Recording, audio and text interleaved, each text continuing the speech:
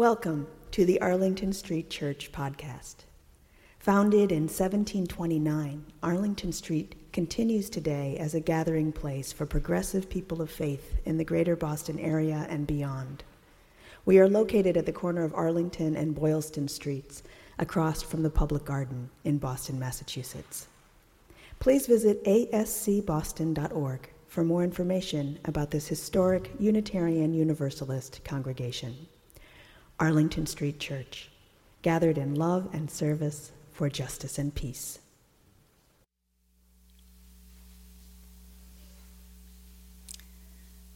This great nation will endure as it has endured, will revive, and will prosper. President Franklin D. Roosevelt spoke these words on March 4th, 1933, in his first inaugural address. America was reeling from the Great Depression. President Roosevelt continued, "The only thing we have to fear is fear itself.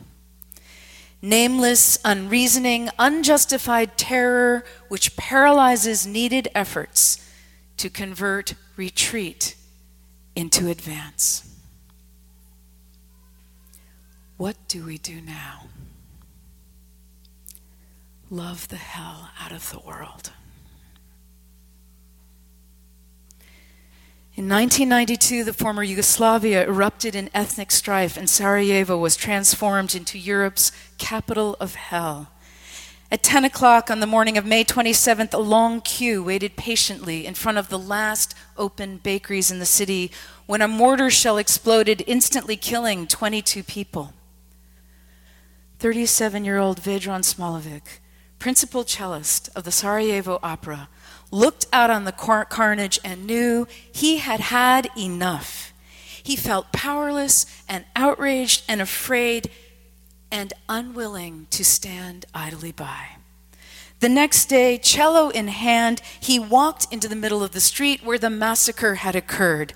Dressed formally as for a performance, he took a seat on the battered camp stool set in the crater made by the shell and began to play. All around him, bullets flew and more mortar shells exploded. He was undeterred. For 22 days, one for each of the people killed, Vedran Smolovic played in the same spot. He played to ruined homes and businesses, smoldering fires, terrified people hiding in basements. He played for human dignity, the first casualty of war. He played for life, for peace, and for the possibility of hope. Through December of 1993, in bomb sites and graveyards, he continued to offer his daily musical prayer for peace. In response to a journalist's incredulous questions, Vedran Smolovic responded, "You ask me, am I crazy for playing the cello? Why do you not ask if they are not crazy for shelling Sarajevo?" What do we do now? Love the hell out of the world. Bohemian Austrian poet Rainer Rilke wrote, "Let this darkness be a bell tower." The poem begins, "Quiet friend who has come so far, feel how your breathing makes more space around you. Let this darkness be a bell tower, and you the bell. As you ring, what batters you becomes your strength. Move back and forth into the change." Ambassador Swanee Hunt tells this story that bears retelling today.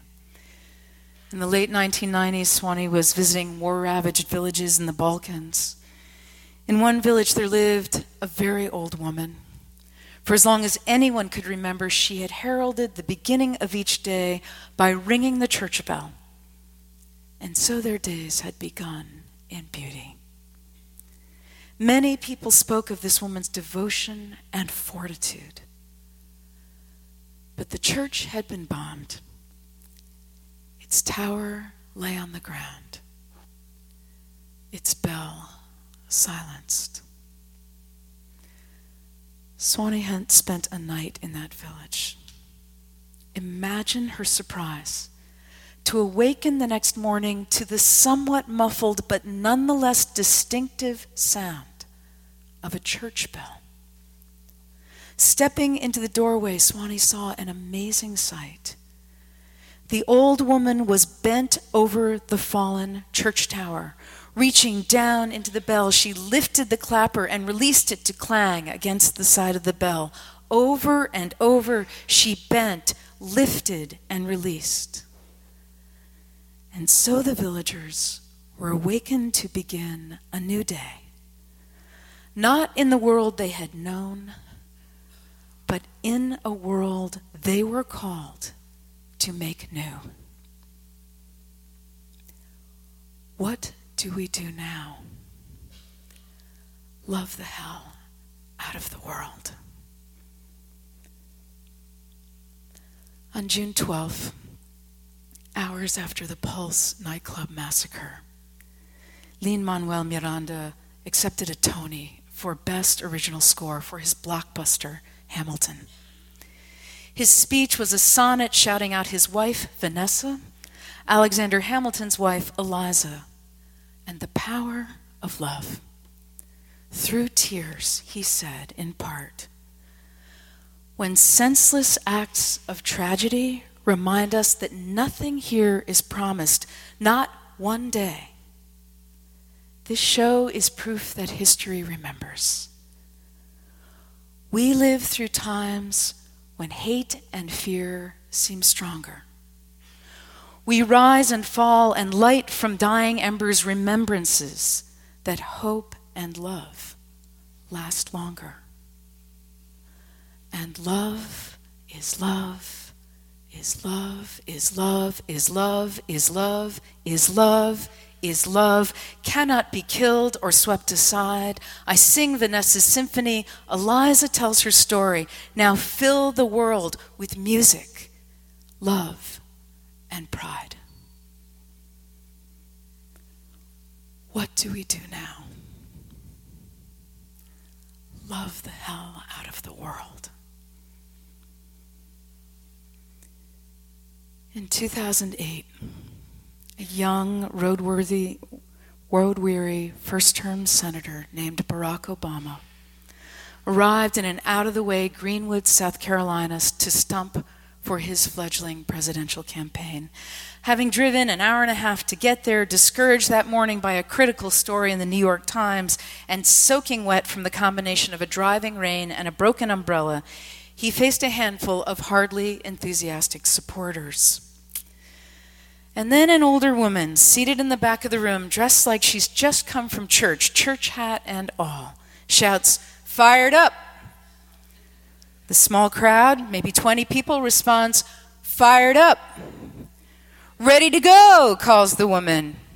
"Ready to go," they call back. And the young senator has no idea what's going on. It turns out this woman is a leader in the local NAACP and a private eye, though it's hard to imagine people wouldn't see her coming. This is her chant. People know her, and they know to respond. Fired up. Ready to go. And she doesn't stop. Fired up. Ready to go. Fired up. Ready to go. And somehow, magically, the young senator feels himself fired up, ready to go. Last Monday, recalling this experience, President Obama said, "It just goes to show you how one voice can change a room. And if it can change a room, it can change a city. And if it can change a city, it can change a state. And if it can change a state, it can change a nation. And if it can change a nation, it can change a world." Sociologist, historian, author, civil rights activist W.E. Du Bois, the first African American to earn a doctorate, said, "The prayer of our souls is a petition for persistence, not for the one good deed or single thought, but deed on deed and thought on thought until day unto day, day calling unto day, shall make a life worth living." What do we do now? Love the hell out of the world.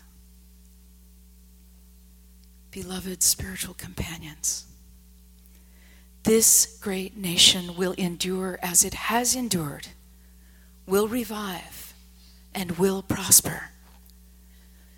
May we dedicate ourselves to the work of rebuilding this nation one soul at a time. The only thing we have to fear is fear itself.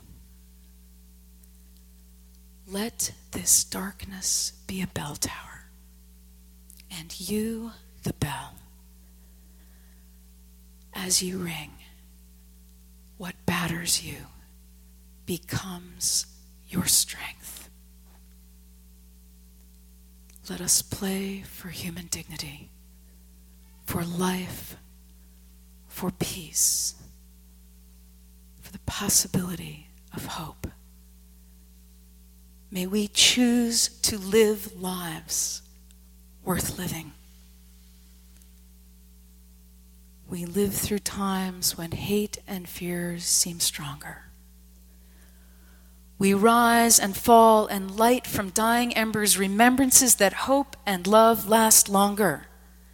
And love is love, is love, is love, is love, is love, is love, is love. Now fill the world with love. Fired up. Ready to go. Amen.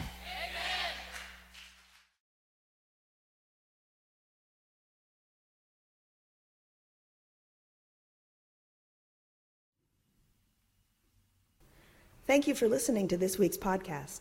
We would love to hear from you via email at office@ascboston.org or through our Facebook page.